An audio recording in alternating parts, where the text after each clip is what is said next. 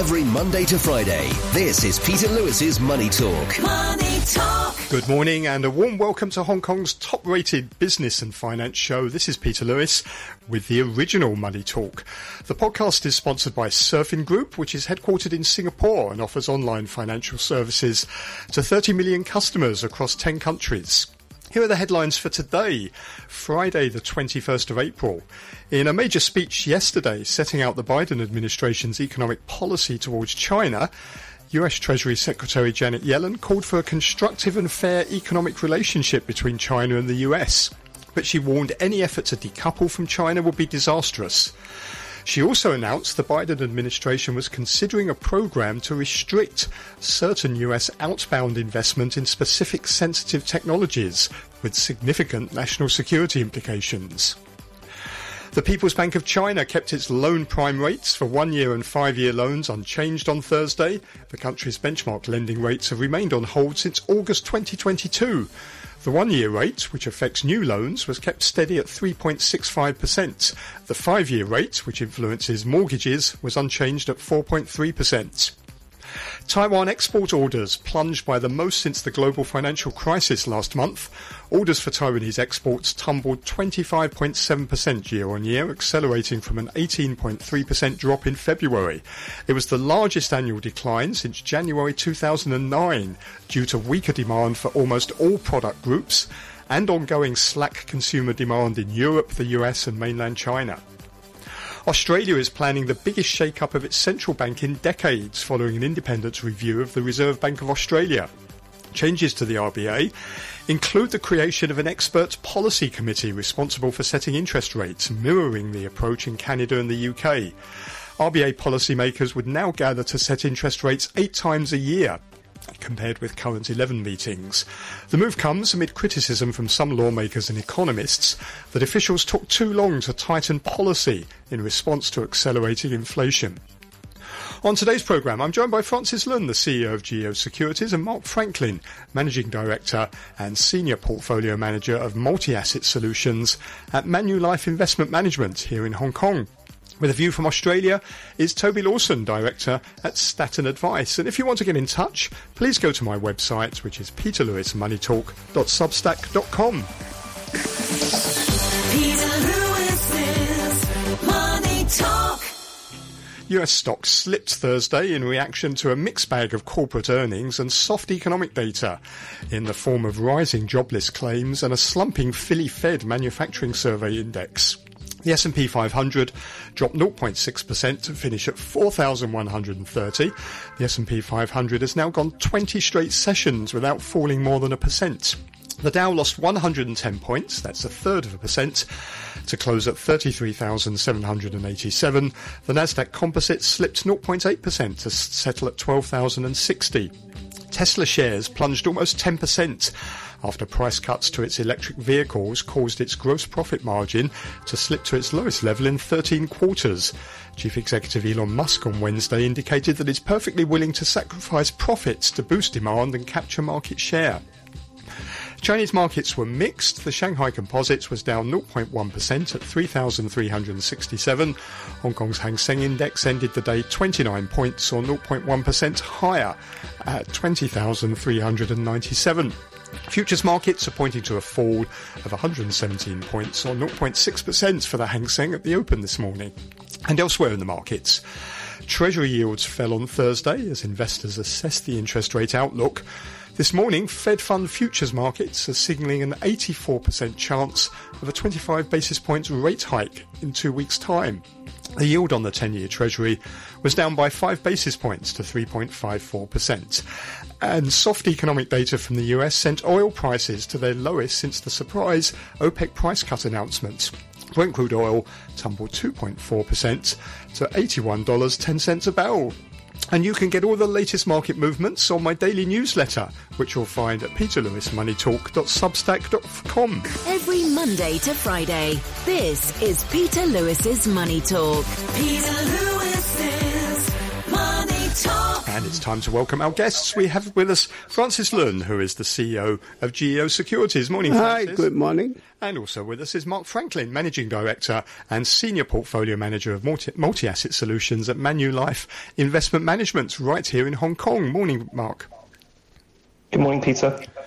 Now, in a major speech yesterday setting out the Biden administration's economic policy towards China, US Treasury Secretary Janet Yellen called for a constructive and fair economic relationship between China and the US, but she warned any effort to decouple from China would be disastrous. Ms. Yellen said both countries needed to be able to discuss difficult issues frankly. She said the US would continue to work with allies to resist Beijing's unfair economic policies. She said China's decision in recent years to pivot from market reforms to a more state-driven approach had undercut its neighbours and countries across the world, and she went on to maintain that the US was not trying to undermine China. Ms. Yellen also announced that the Biden administration was considering a program to restrict certain US outbound investment in specific sensitive technologies with significant national security implications, which are measures likely to further anger Beijing. So, Francis, do you see this as an olive branch at all to China in any way? Yeah, ever since Blinken canceled his visit to China because of the balloon issue, China has rebuffed all attempts by the U.S. to restart diplomatic dialogue. In the meantime, China make a surprise diplomatic success in bringing Saudi Arabia and Iran together. And that really shocked the U.S. because the U.S. thought it was the arbiter in the Middle East. So in many areas, Chinese diplomacy is undercutting American influence. The U.S. never really worried about South Pacific, but now it has a lot of diplomatic activities in South Pacific and Southeast Asia and the Middle East. So, but at the same time, the U.S. fear China's economic might because maybe in 5 years' time, China will equal the U.S. in gross GDP. But that's why the U.S. is really keen on keeping its advantage, especially in semiconductor and high technology. That's why it's putting all these sanctions and blacklists on the semiconductor and chips technology, etc. So on the one hand, you have fear. On the other hand, the U.S. wants to make money because Apple and Tesla make 30% of the profit in China. They cannot afford to get it cut off. Boeing has already been cut off for 2 or 3 years now, so it's losing big money. So it's a mixed bag of this. That's why China want to restart diplomatic dialogue with China. Mark, I'm sure the intentions here are good, aren't they? Ms. Yellen's sort of fairly diplomatic, and obviously she wants to get the relationship back on track. Do you think this will do that? Short answer is no. I think that the tone of Yellen's speech is designed to try to cool the heat in the dynamic that we've seen over the last few months. But I spot somewhat of a divergence in approach and intention from Yellen versus other members of the Biden administration. I think that Yellen historically has had very, very strong relationships with the major Wall Street banks. And the banks are particularly nervous about the risk of, let's say, a forced decoupling rather than something that is incremental, given their determination and desire to benefit from the opening up of the Chinese capital markets. So her approach is with her, let's say, her lobbyists in mind.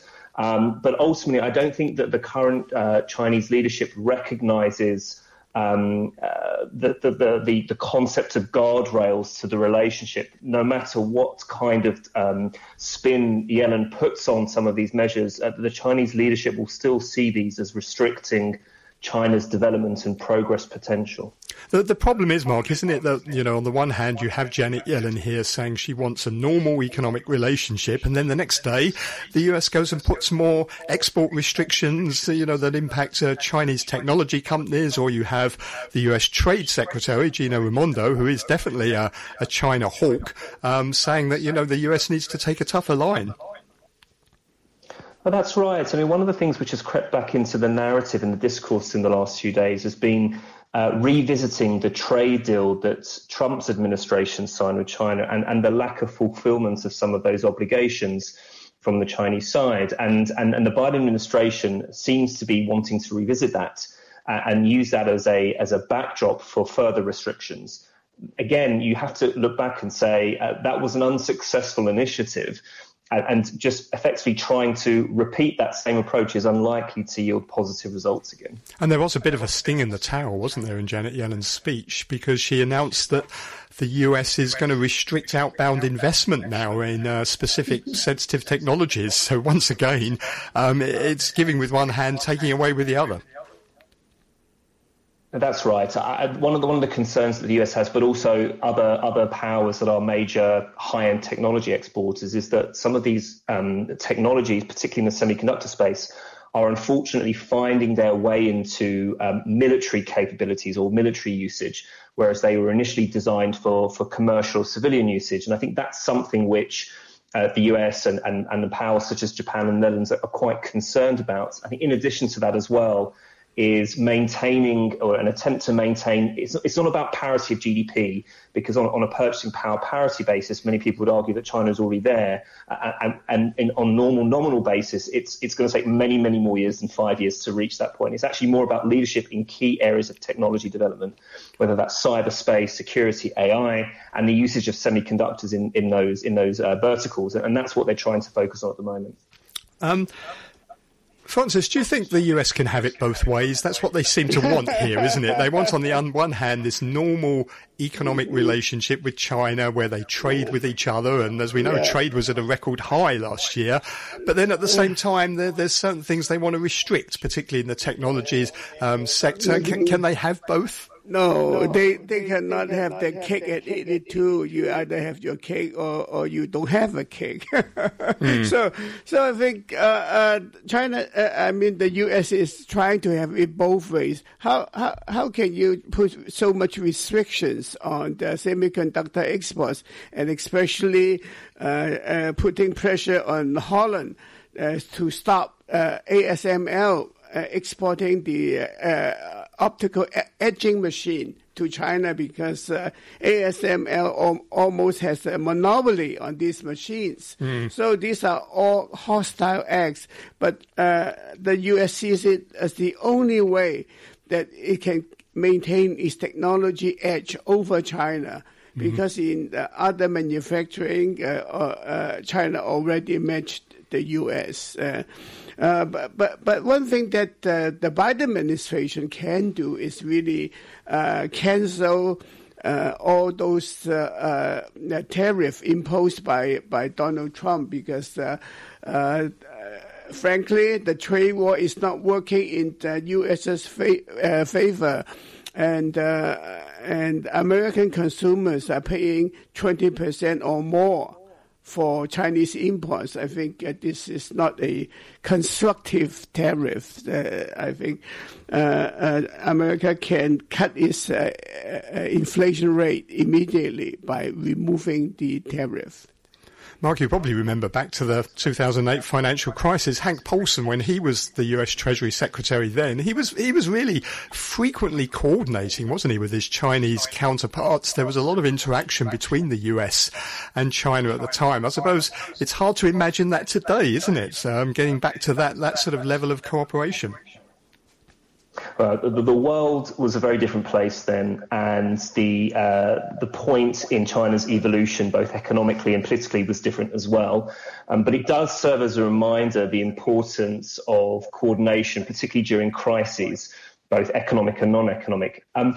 Don't necessarily believe the media narrative that there is zero connectivity between the Biden administration and Xi's administration in China right now. There are lines of communication still, particularly in economics and finance. Indeed, Yellen met with Yi Gang, the governor of the PBOC, just a few days back. So, a lot of the dynamics that we see and we hear in the speech they're given, we have to remember that many situations, they are geared towards a domestic audience and to serve a domestic narrative.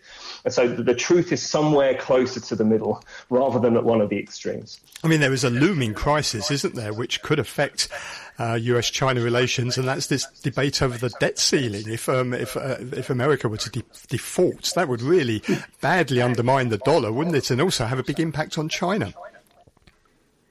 It wouldn't necessarily undermine the dollar, because what else is also going on at this current moment is that we've seen a massive drawdown of the Treasury General account by Yellen as a means to actually support financial markets and to mitigate and sterilize effects of QT. That can't go on forever. And QT, the program that's been running in the background, will start to reassert itself. And that will actually draw US dollar liquidity out of the system. And so what you might actually see, even with the debt ceiling dynamics going on, is the potential for a tactical dollar appreciation. So it's not a given that the dollar would weaken. Neither is it a given that treasuries, particularly those that are seen as the most safe haven parts of the curve, would necessarily decline in value. They may also be seen as a source of dollars in a shrinking dollar liquidity situation.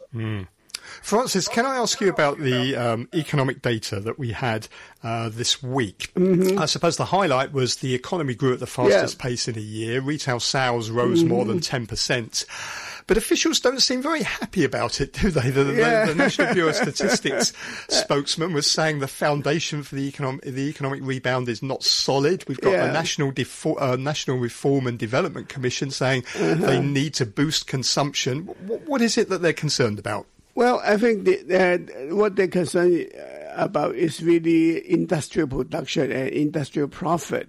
I think on the one hand, you have a relaxation of COVID control, then the people are going out and spend.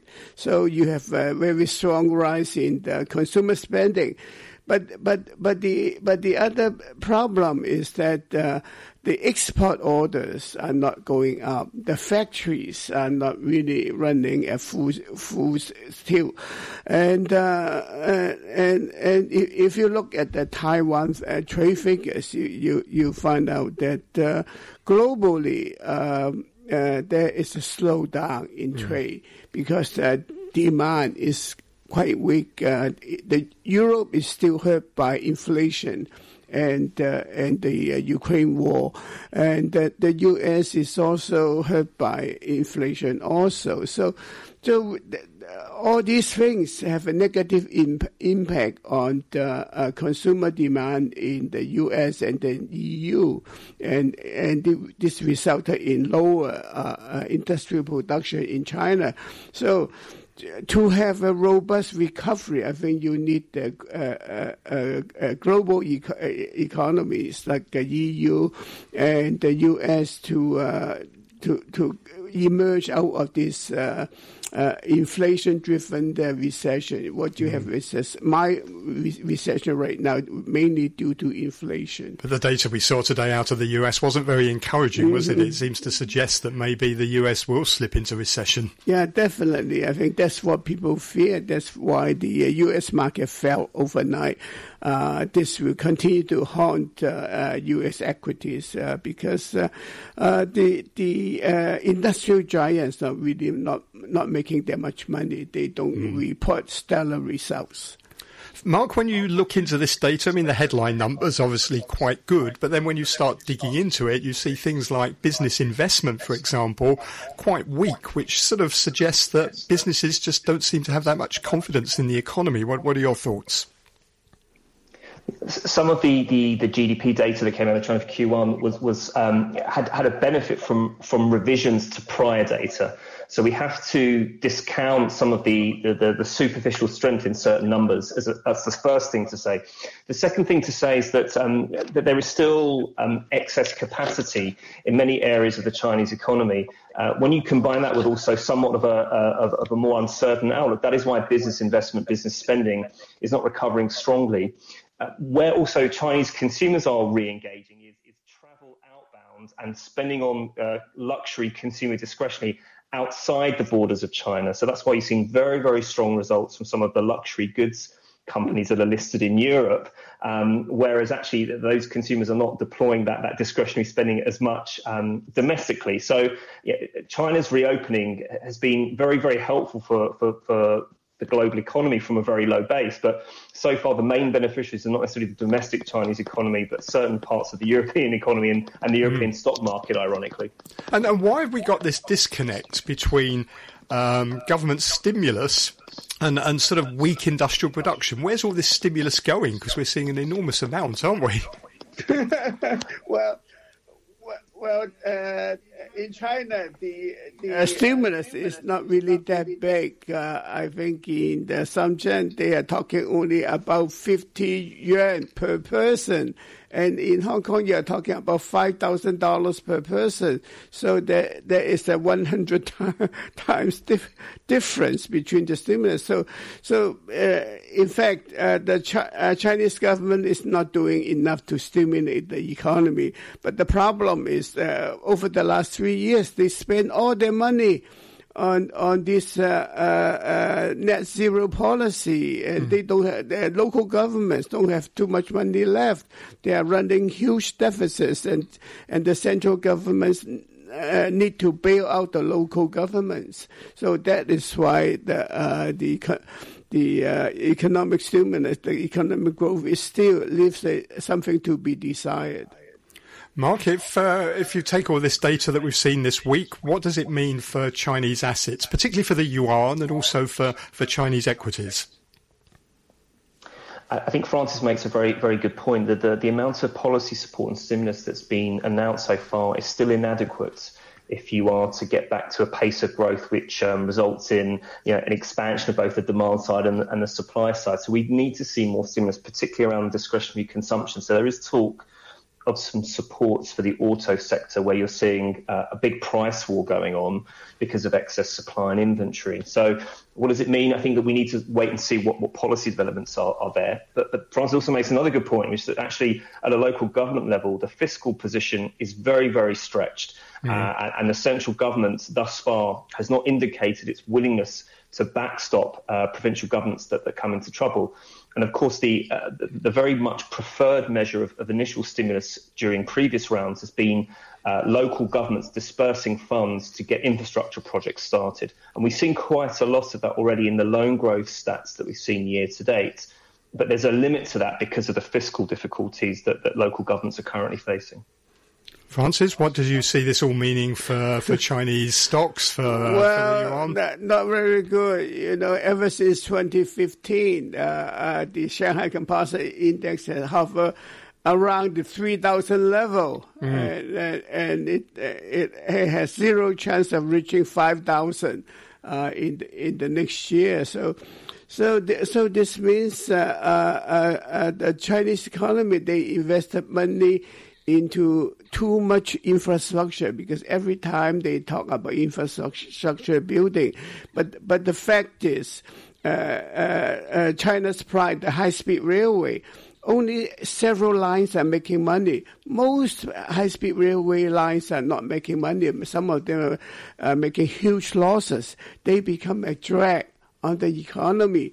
The money is not being invested where they need to be, like in consumption, things like that. So you look at the big figures, it looks good, but if you look at the small figures, it's not very good. So the Chinese economy will continue to lag behind, and the Chinese stock market will continue to trade around 3,000 level.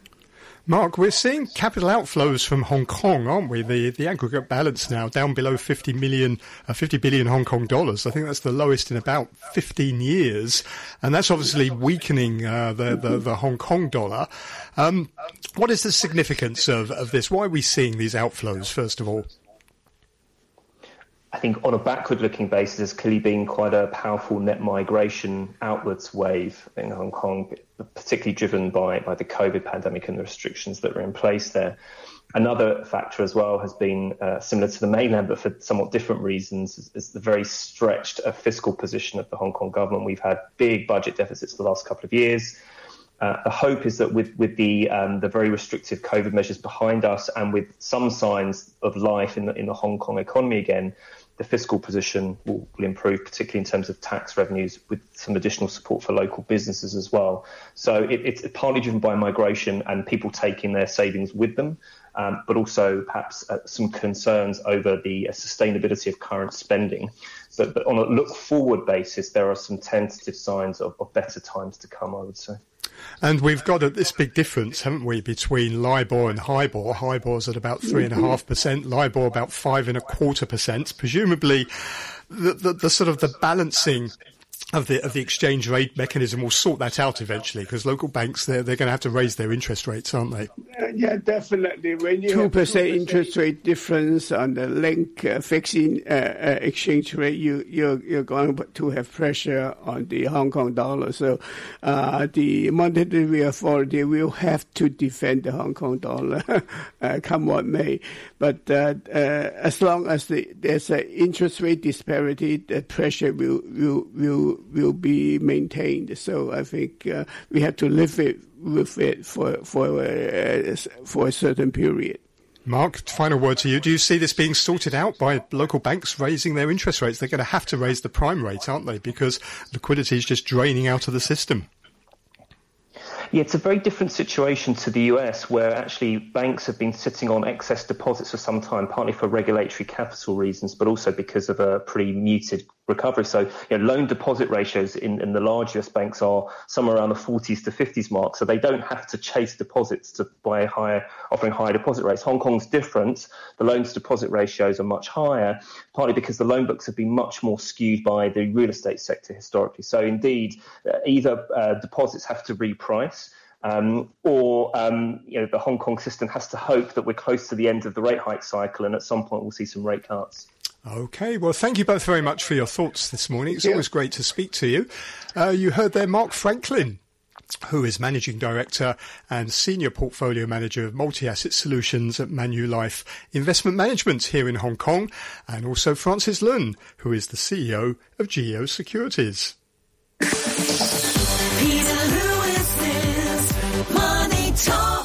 I'm joined now by Toby Lawson, who is Director at Staten Advice down in Sydney, Australia. Morning, Toby.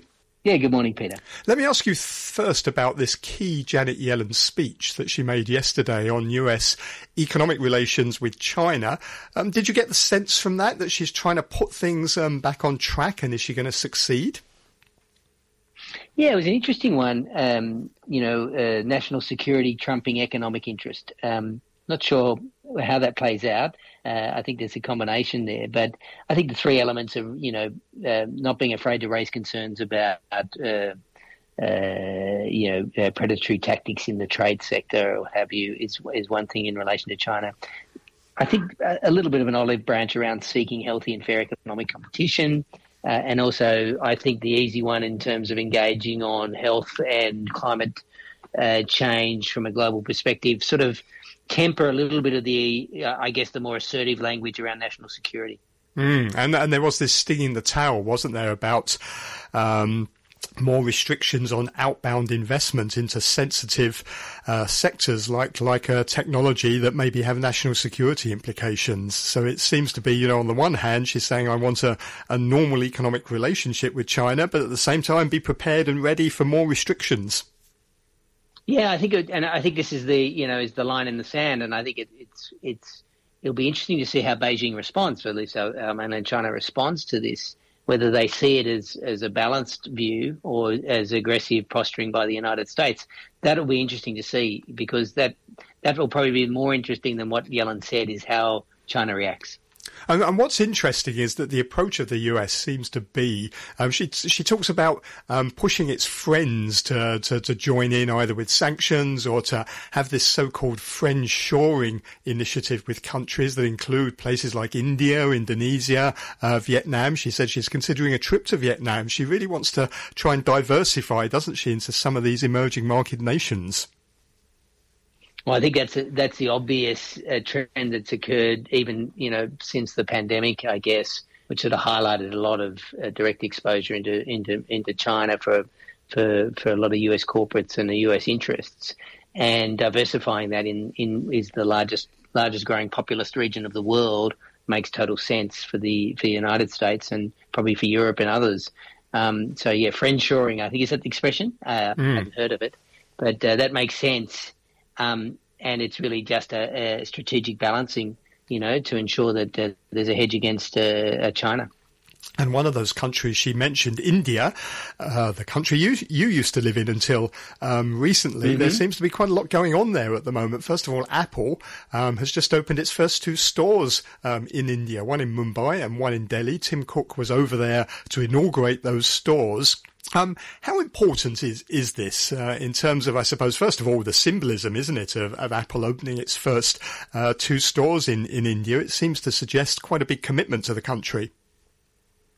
I think the optics are really important, and I think Tim Cook in Delhi managed to meet Prime Minister Modi, so that tells you something about the level of importance of this particular relationship. But it's important to note that Apple have invested in India for the last 6 years, and most recently have really up their level of investment in the manufacturing capability. So I think about a month ago, I think there was an announcement that Foxconn, which obviously is the Taiwanese company that produces a lot of the component parts for Apple, was investing $700 million in a manufacturing capacity in Karnataka, which is a state in India, and that would lead to the amount of manufacturing coming from India for Apple was about 5 or 6% now, would go towards 25% in the coming years. So it is quite significant that Apple investing in India much more aggressive. They already have been, so it's not new. But I think this is symbolic, with the retail stores. Noting, of course, that Apple is a premium product in India versus the Android product, which is much cheaper. 95% of mobile users, I think, are on Android. So it's going to be a premium market to try to tap the rising middle class in India. But most recently this week, it's quite an important symbolic investment by a large US company. And if I look at some of the figures, Apple currently now manufactures 5 to 7% of its iPhones in India. It doesn't seem a lot, but then when you compare it to just 2021, when they made just 1%, it's quite a big jump, isn't it? So do you think Apple sees India as the new China? I think it's quite a broad statement to say new China. I think it's definitely, I think for Foxconn and Apple, same as what you mentioned in our previous conversation around US interests being diversified, to not be purely reliant upon Chinese manufacturing. I think this is the same scenario playing out for large corporates, is to hedge, diversify their capacity across the region as opposed to in one particular country. And India, I think, will become, maybe a quarter of Apple's production in the coming years. As much as that. That's the government target, I think, isn't it? I think it hopes that's Apple... That's the government target, so they'll get some incentives to move it in there. And this plays very much to Modi's Make in India push. That and this will be, if you want to be successful in India, in terms of an outsider coming in, it's really about you need to produce onshore. But I suppose the reality is, even though Apple is going to start making products in countries like India, it's also making MacBooks, I think, in Vietnam, it's not going to completely disengage from China, is it? It's still going to be manufacturing a significant amount there. And anyway, these supply chains are very deeply embedded into the Chinese economy. Yeah, I don't think as I said, I don't think it's a replacement strategy. It's a diversification strategy. And any good investor will tell, well, anyone who advises you who wants to be a good investor is diversification is key to reduce risk. And it makes sense. You would do it if you're an investor, you would want to make sure that you're slightly diversified to any risk against a single asset. This is the same thing in much big geopolitical terms, I guess, but it's the same concept.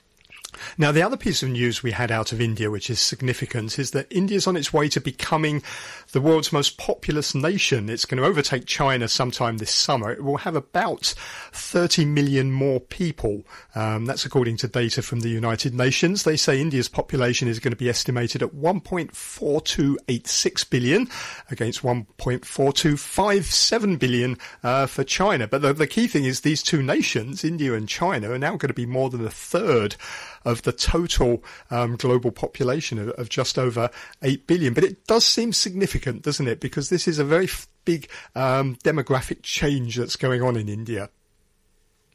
It's a big shift. I did hear the other day, and again, I may be slightly wrong in the numbers here, but in whether it's the next 20 years or so, India will be 1.6 billion, whereas China will drop towards 1 billion. That's what I heard as well. It's going to keep growing for the next 4 decades, I think, and peak at about 1.7 billion. That's it, yeah. So India will become the most populous by a fair margin. Having lived in India, and I always marvel when people complain about traffic in Sydney. I lived in a city of Mumbai that is the equivalent of the whole population of Australia. So this idea of relativity, people who haven't lived in India or been in India don't realise the sheer scale of India in terms of the population.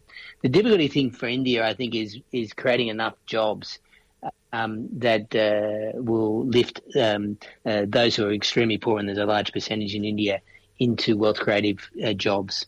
And that, to me, I think is going to be the great challenge. The population growth is one thing, but being able to provide them with opportunity is going to be the greatest challenge for the governments going forward in India, because they're a slightly a rising middle class, but they also still have a very, very large poor element of the economy, and the challenge will be to lift them out of poverty, to give them jobs that can create wealth, and this will be one of the great challenges over the next decade or two in India. And how does the government propose to do that? Well, this is all about building the Make in India, not purely, but one of the strategies is obviously to promote manufacturing onshore, industries onshore.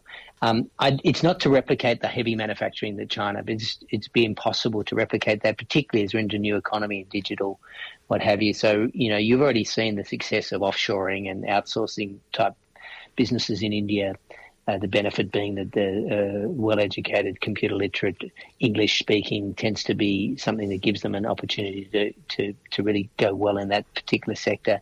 I think, obviously, in agriculture, creating efficiencies around that, energy in renewables. So really trying to establish new industries, light manufacturing, digital economy.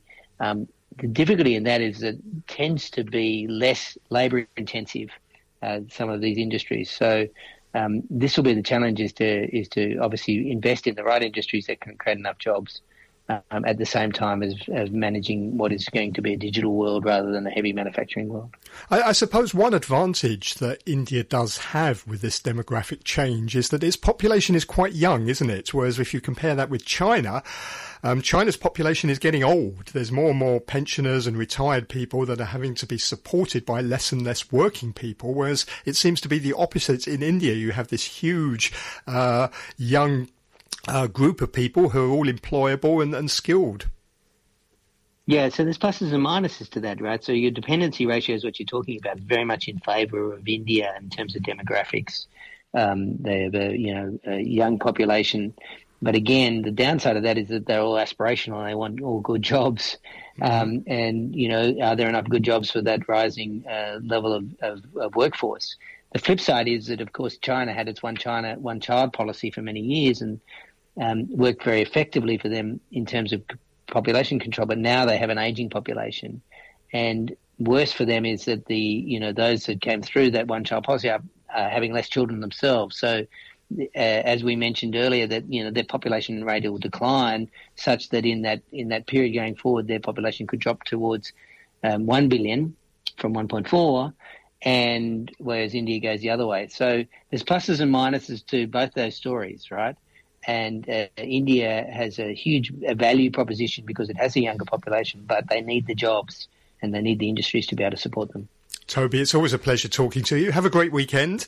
That's Toby Lawson, who is director at Staten Advice. And thank you very much for listening this week. You can get more information on breaking business news and market movements in my daily updates, which are posted on peterlewismoneytalk.substack.com. On Monday's programme, I'll be joined by Alex Wong, Director at Alex KY Wong Asset Management, and Dickie Wong, Head of Research at Kingston Securities, with a view for mainland China, is Shanghai-based independent economist Andy Scher. Have a great weekend, and I'll see you on Monday. Money Talk.